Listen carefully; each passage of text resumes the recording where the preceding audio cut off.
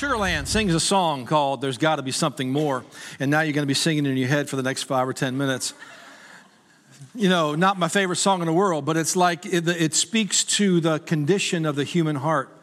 It's like there's got to be something more to this life than just commuting and just living and working and everything else that we do to occupy our time. And I think that this book of Ephesians speaks to that truth, that there is something more and that we truly are made for more. And how encouraging is it that God does have a calling on each and every life. So I'm not a big fan of boring reviews, so I'll try and make this review as spine-tingling as possible.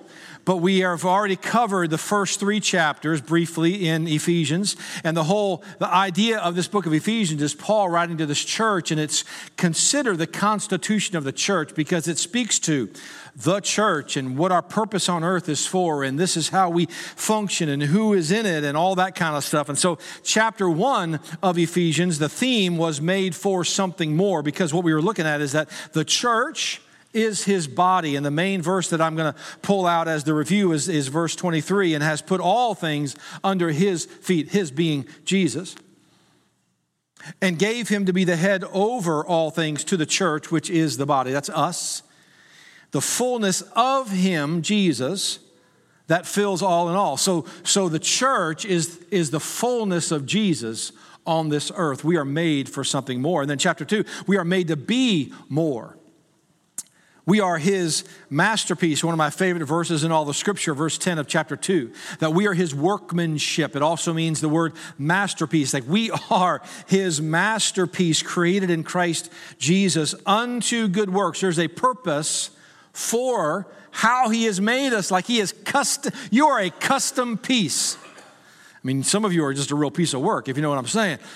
But you are a custom-made piece. Like God has made you this masterpiece for a specific purpose. Like you fit right in that slot where God has created you to fit, which God has before ordained that we should walk in them. And then last week we talked about the fact that we are made to love more, that we should be fueled not by guilt, not by fear, not by selfish ambition, but we should be fueled. Our calling should be fueled by love. And he said this in verses 17, 18, and 19, that Christ may dwell in your hearts, right? Through faith, that you being rooted and grounded in love. Rooted because you're only as healthy as your root system. Grounded because you have to have a firm foundation if you're going to grow in your faith. May be able to comprehend with all the saints what is the width and length and depth and height, to know the love of Christ. I love this, which passes knowledge, that you may be filled with all the fullness of God. Brings us to chapter 4. The theme of chapter 4 is that we are made to do more. And so before we go any further, let me just kind of hit the pause button, and I want you to hear me clearly. I'm not encouraging you to add more to your plate.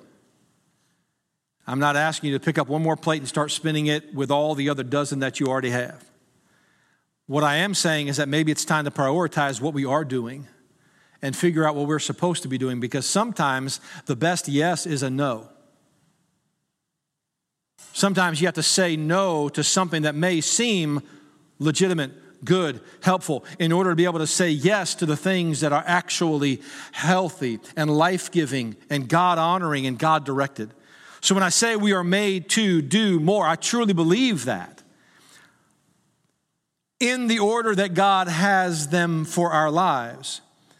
So Paul starts this chapter off. Of course, I'm sure you know this, but like when Paul wrote this, it was just a big letter. There weren't chapters and verses. We did that hundreds of years later so that we could find where we're saying. Like we put addresses on the verses so we could tell somebody, oh yeah, that's over in Ephesians chapter 4, verse 1. Otherwise, it would be like, hey, it's kind of halfway in between. It's right below the coffee stain. So we have chapter 4, Paul starting off here in verse 1. He says this, I, therefore, the prisoner of the Lord, beseech you. That means I beg you strongly that you walk worthy of the vocation, your Bible may say calling, wherewith you are called. So he said that word vocation is such a fantastic word. But here's my concern. Like, we see the word vocation and we think, well, that's like a paid position. It's not, right? So he's saying you're called. Like, you have a calling on your life. Whatever that calling is on your life, you should walk worthy of that calling. That's what you have been called to do. I mean, do you feel that? Do you believe that you have a calling on your life? So here's the truth, right? There's this big gap. So you have, this is who we are. This is how God made me. This is what I do for a living. This is who's in my world. This is my family. This is where I work and live. This is who I am. This is who we are. And then you have over on the other side of the spectrum, you have who we are called to be. And this is how God sees your life. This is how effective you could be on this earth. And there is this gap between who we are and who we are called to be. And my question is, like, what is that gap? Like, what is causing us to not realize or not live into who we are called to be? We're just okay with who we are. And I'm saying, this is who we are, but this is who we are called to be. And what is the gap between the two? And I could come up with a lot of reasons, right? I could come up with things like apathy. Somebody else will do it. Laziness, busyness. There's a lot of good reasons, but could I use this encouraging word for you? Latency. You're like, how the heck is that an encouraging word? So let's see what latency means. It's the state of existing, but not yet developed or manifested. So the reason I say this is encouraging is because it is within you to do this. It just hasn't happened yet. And that's why I'm so excited about this sermon, because what Paul is telling us by the inspiration of the Holy Spirit is that it dwells inside of you. And even though you may be here, this is who I am. Have you seen my life? This is who I am. God is saying, this is who I've created you to be. And it's within you. It dwells within you. Like, I see something in you that maybe you don't even see. And our experiences in church don't always look the way that Paul is trying to point out to us here. I believe that God intends for you to see yourself the way he sees you. I believe that you're absolutely gifted and capable to do your calling, to be who God has made you to be. I'm excited for you because it is in you. And there is few things more fulfilling than knowing you are running on premium fuel, doing exactly what God has called you to do and becoming who God wants you to be, rather than just living your life every day the same. So my encouragement to you. So I believe you can do this, but I don't think that we think it can be me. So like when we read this in Ephesians, we're like, yeah, I believe that people should walk worthy of their calling, right? We just don't say that about us. So if we put our name in there, right? I'm becoming a fan of putting our name in Scripture. So Paul would say to you, whatever your name is. I can't go through all of you at this point in time. It would be a long sermon. But I want Eric to walk worthy of his calling. I want you, your name, to walk worthy of your calling. To the point that I feel like if Jesus were to sit down with you and have a cup of coffee across the table, it would be a strong cup of coffee. First of all, it wouldn't be a girly drink. He would have a strong cup of coffee. I don't know, that's not Bible, all right? That's just Eric just being silly, so don't be offended. Because I can see some of you like, what's wrong with pumpkin spice latte? Doesn't have any pumpkin or spice or latte in it, that's what's wrong with it. But He's sitting across the table from you, and I truly believe that if he were to sit down and have a one-on-one conversation with you, he would clarify to you that this is for you. This is like you, whatever your name is, this is between you and God. You are called to this life right now, like the life that you are living right now, your job, your family, your school, your activities, your life. This is who you are called to be and live into. Ephesians chapter 4, verse 7 clarifies it for us. He says this, but unto some of you. No, he said every one of us. And don't you even love the fact that he included himself in that pronoun? Every one of us. So every one of us, unto every one of us is given grace according to the measure of the gift of Christ. And then he jumped down a few verses here, verses 11 and 12. He goes into some of these roles in the local church. And he gave some apostles, and some prophets, and some evangelists, and some pastors and teachers for a threefold purpose, and that is the perfecting of the saints, the work of the ministry, and the edification of the body of Christ. So he gives us these 5 roles in the New Testament church. But be very careful. Don't write off these things as for somebody else. I want you to live into this. And we're gonna kind of just take about 5 or 6 minutes here, and we're going to look at each one of these roles in the church and maybe give a brief explanation. And my guess is that as we explain what each one of these roles in the church are, you're going to be like, that kind of sounds like me. That's kind of how I feel about that. And so you would never call yourself an apostle. You would never call yourself a shepherd or a pastor because you think that that's a position in the church. It's who we're called to be in the church. I'm a servant in the church. I don't rule this thing. I'm a servant of Jesus Christ in his church. I'm called just like you are called. So as you look at these different roles within the church, it's commonly known as the APEST, A-P-E-S-T, and we're going to kind of go through this a little bit. Most of you only saw the word apes, and I understand. But the APEST, the first is apostles. Let's take a look at what an apostle. Let's see if this may be you, right? An apostle. That's someone who is looking to extend and expand. Like this person has an entrepreneurial spirit. They're looking for more that the church could do. They're dreaming of what could happen if we could just, that. And there are people in this room that are like that. Like I can see ways that a church could really affect their community or do more things overseas. You're that entrepreneur that's like, man, you would never call yourself an apostle. But that's who you are. That's how God made you. And then look at the word prophet.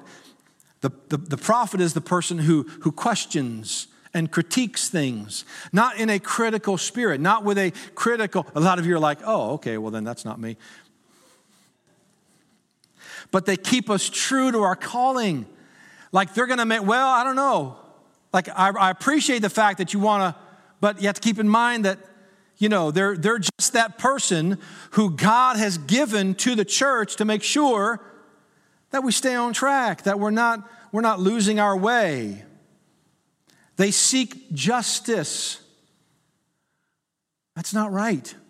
That's not right. It's not fair. It's not right that some people have to do this and some people get to do this. It's not right that they seek justice. You would never consider yourself a prophet. You would never say, I'm a prophet, because you think a prophet's just someone who tells the future. A prophet is somebody who seeks justice. They're wanting things to be right. They want to protect the marginalized. That's somebody who is, do you feel your giftings in here anywhere? Do you feel like your heart being like, yeah, I kind of feel that right there. Okay. God has given you to the church with that natural bent, that frame of reference, that frame of mind that you might have. An evangelist, that's somebody who's good at recruiting for the cause. So they recruit to the cause. They're gifted at spreading the good news, the word. They reach out. They're inclusive. Now, let me just clarify. We are all called to share the good news. All of us are to share the good news. But an evangelist is someone who's just gifted. They're either good at talking to people, or they're just super passionate about it, or they have this personality that just welcomes people in. Like they're just all inclusive, right? Just come on to church. Just let me just introduce you to my friend. Come to my small group. This is what it's about. And then you have the shepherd, also known as the pastor. They care and they nurture. We've made the role of pastor a position in the church. But the word pastor is actually very rarely used in the New Testament. And I'm not even sure we got it right. Like I don't want you to see me as the one running everything. Like I am a servant in this church. But we have made North American Christianity, North American churches have made pastor like this special role that is in charge of everything. I know I'm responsible for everything. But it's like I feel like we just relegate that. Okay, it's his job to nurture and care. It's your job. Like I would guess if these are the 5 roles, then maybe let's just do the math and say 20% of you.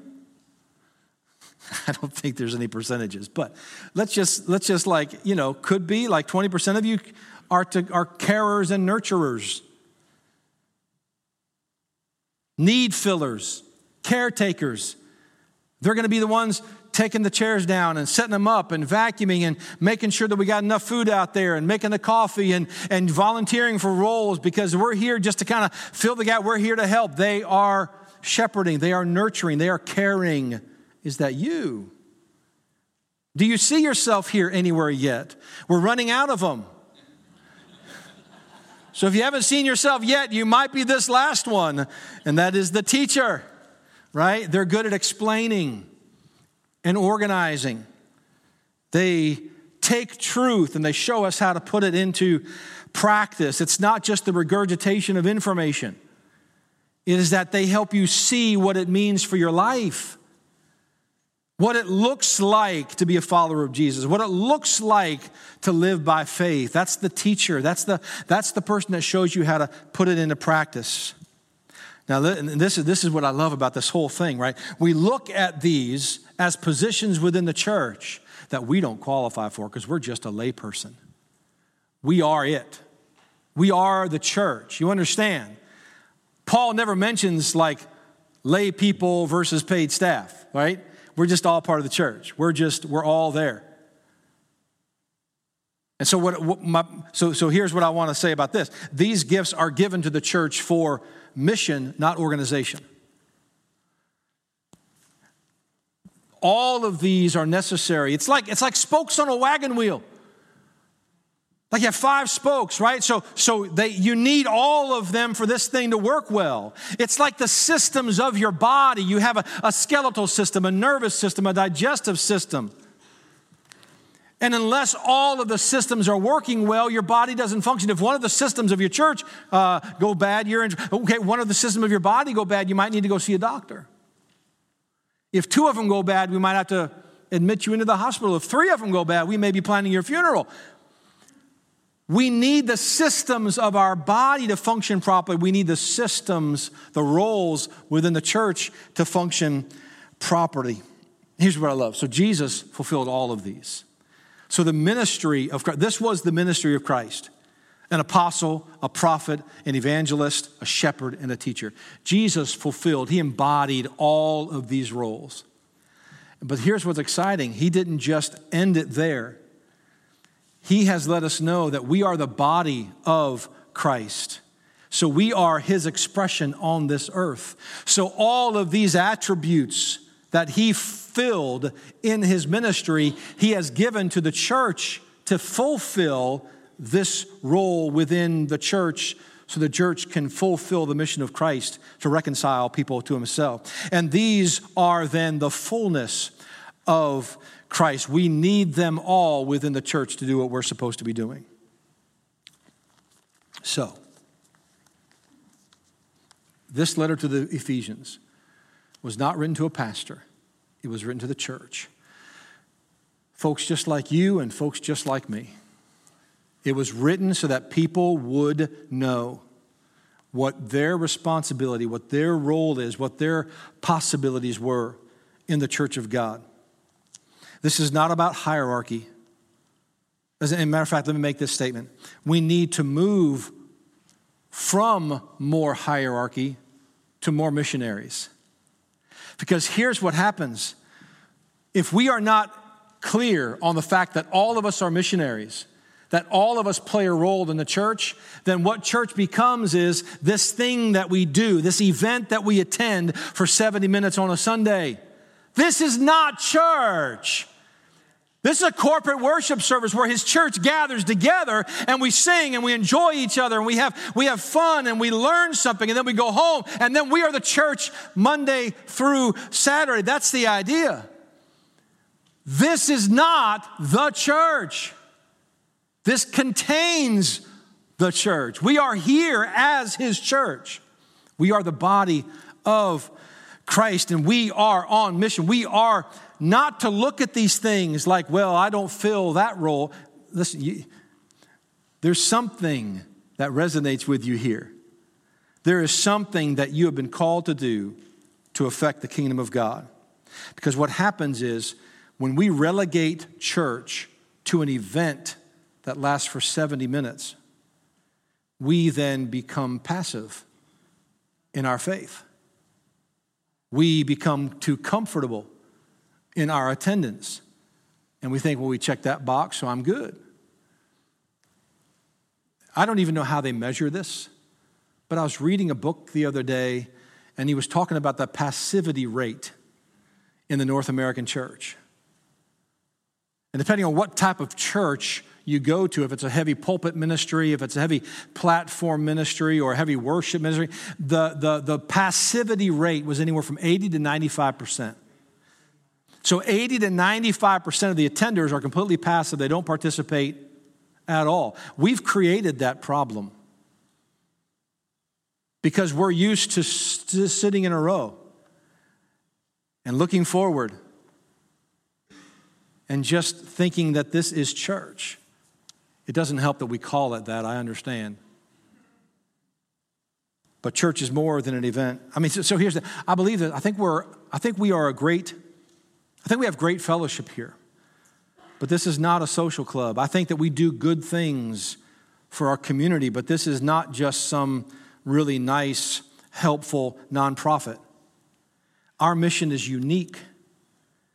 God is trying to reconcile a world unto himself, and you and I, the church, are his primary way that gets done. So, can we have a mind shift here? God has called us to more in the mundane. I want that to resonate with you. That's the big overall statement for the day. That God has called us to more in the mundane. What do I mean? Like, he wants you to live out. So let me read this to you. To see our lives where we live, play, work, and study as our ministry. That's the right now. That's the job that you have right now. That's the family that God has given you. That's the friends that you have. That's the world you live in. That's the life that you currently have. God has called you into that ministry. How exciting is this, that God wants to redeem this world. He wants to reclaim it. He wants to reestablish a relationship with every person on this globe, and he uses us to do it. And so he wants to move us from the idea that my mundane life is just that. He said, I want you to look for more in the mundane. You want to talk about mundane? This is mundane. This is my lunchbox. This is my favorite lunchbox because it holds everything I need. It has a handy dandy pouch up here I can slip my water bottle into. It has a place to put my ice pack. This is my favorite lunchbox right here. It has a little pouch to keep my little flavor packets in. This is my lunchbox. So how much more mundane can you get than a lunchbox? In John chapter 6, 5,000 men, their wives, and their children came to hear Jesus speak. Jesus gets done speaking to all of these people. Option number one, send them all home. Option number two, let's feed them all. Jesus looks at his disciples and says, hey, what if we got to feed all these people? We ain't got nothing. What are you talking about? Just send them home, Jesus. How is that our job? You tell me you don't have anything. Well, we got one lunchbox. You talk about mundane. Jesus took that boy's lunch that had 5 loaves of bread and 2 fish and fed between 15 to 20,000 people. And then he sent them home. He didn't even get anything out of it. Why did not Jesus just send them on home? Because Jesus saw their physical need and wanted to meet their physical need. Why did he even include the disciples? He could have just made manna run down from heaven, right? He wanted to include the disciples in this miracle so that they could see what he saw and meet the needs that he wanted to meet. God wants to take your mundane life and he wants you to see it as having the potential for more in the mundane. Like, come on, you've at least got a lunch that he can use, right? You have a way, you have some skills, you have some relationships that can be leveraged for the kingdom of Christ. You have, in your life, you have what it takes for God to do what he wants to do. Every one of us, he said in verse 7. That's who Jesus is. That's what Jesus wants to do. That's how Jesus wants to use us. Perhaps you have never been told this. Christianity is not a passive experience. It's this journey. It's an interactive journey, and we are active participants along the way. The way of Jesus, the way of life, he called it, is not just a set of ideas or a belief system that we might call theology. It's not even a set of do's and don'ts that we call ethics. It is organizing your entire life around the person and mission of Jesus Christ. And so I would propose to you this morning as we round the corner here that being a disciple of Jesus Christ is the doing that we need to be doing.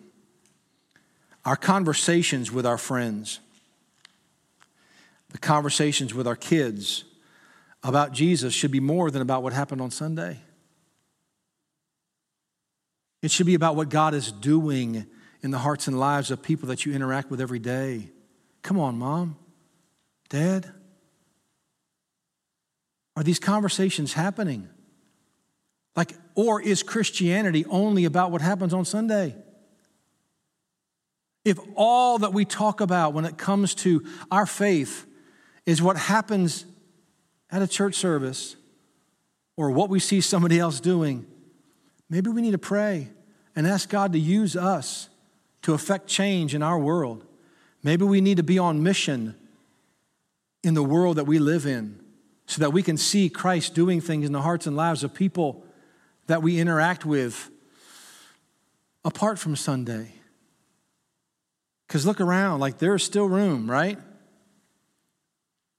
There's still room for people. That's where they are.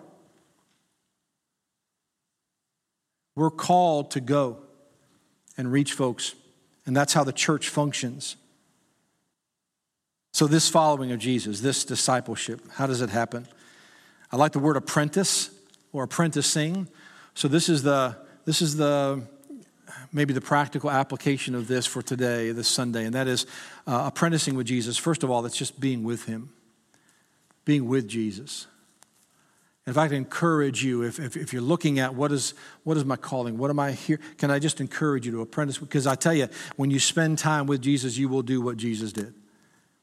So be with Jesus. Jesus called it abiding.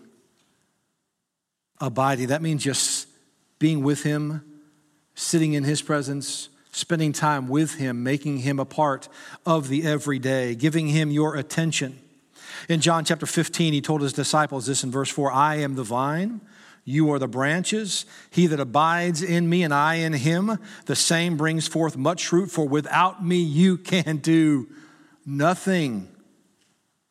No, not at all. Like there's nothing that you can do without abiding in him. By the way, Jesus called his disciples to be with him long before he sent them out. So that's why this is step number one. So apprenticing with Jesus is being with him. Second is to become like him, to become like Jesus. This is about becoming who you are in him, who God has made us to be, which means probably you'll have to change who you are right now, which is what we don't want to do, right? But so whoever you are, if you're going to become like Jesus, he wants to make you into the very best version of what he would look like if he were you. I don't even like to say the best version of yourself because we're supposed to be made into the image of Christ. And so it's who he is. Matter of fact, Romans chapter 8, we love verse 28 of Romans chapter 8 because it says, and we know all things work together for good to them who are the called according to his purpose, right? But then the very next verse says this, for whom he did foreknow, he also did predestine or predestinate to be conformed to the image of his son. Like we are called according to his purpose. And in that calling, there is conforming. And so when we spend time with Jesus, then we become like Jesus. And we start to think, okay, what does this mean for we become the image bearer of Jesus in this world.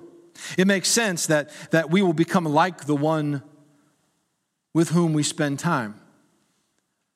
So be with Jesus, become like Jesus, and then do what Jesus did. Now, this is where most of us want to start, right? Most of us want to start here because we see the do, like we have to do more. But I'm encouraging you to start with being with him and then becoming like him and then doing what Jesus did. If you are with Jesus and you're becoming like Jesus, it makes sense that you would eventually start doing what Jesus would do. In John chapter 14, verse 12, it says this, he that believes on me, the works that I do, he shall do also, and greater works than these shall he do.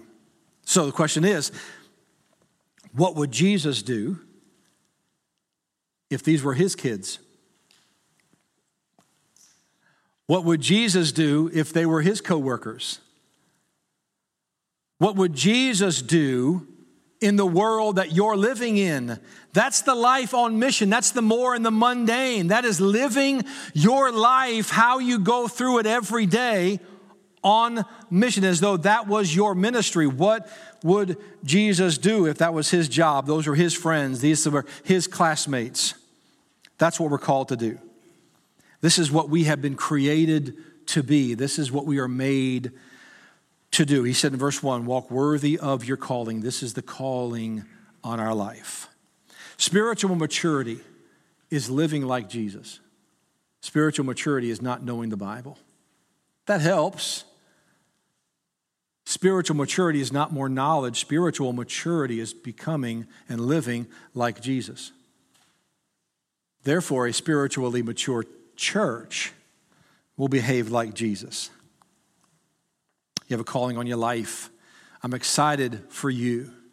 Your first calling is to know him. And if you don't know Jesus, that's the first step. In just a minute, we're going to sing a song and we'll be dismissed. And there's going to be Todd down here to pray with folks and Dina down here to pray with folks. That's an opportunity to say, hey, I'd like to know more about that. That's why we're here.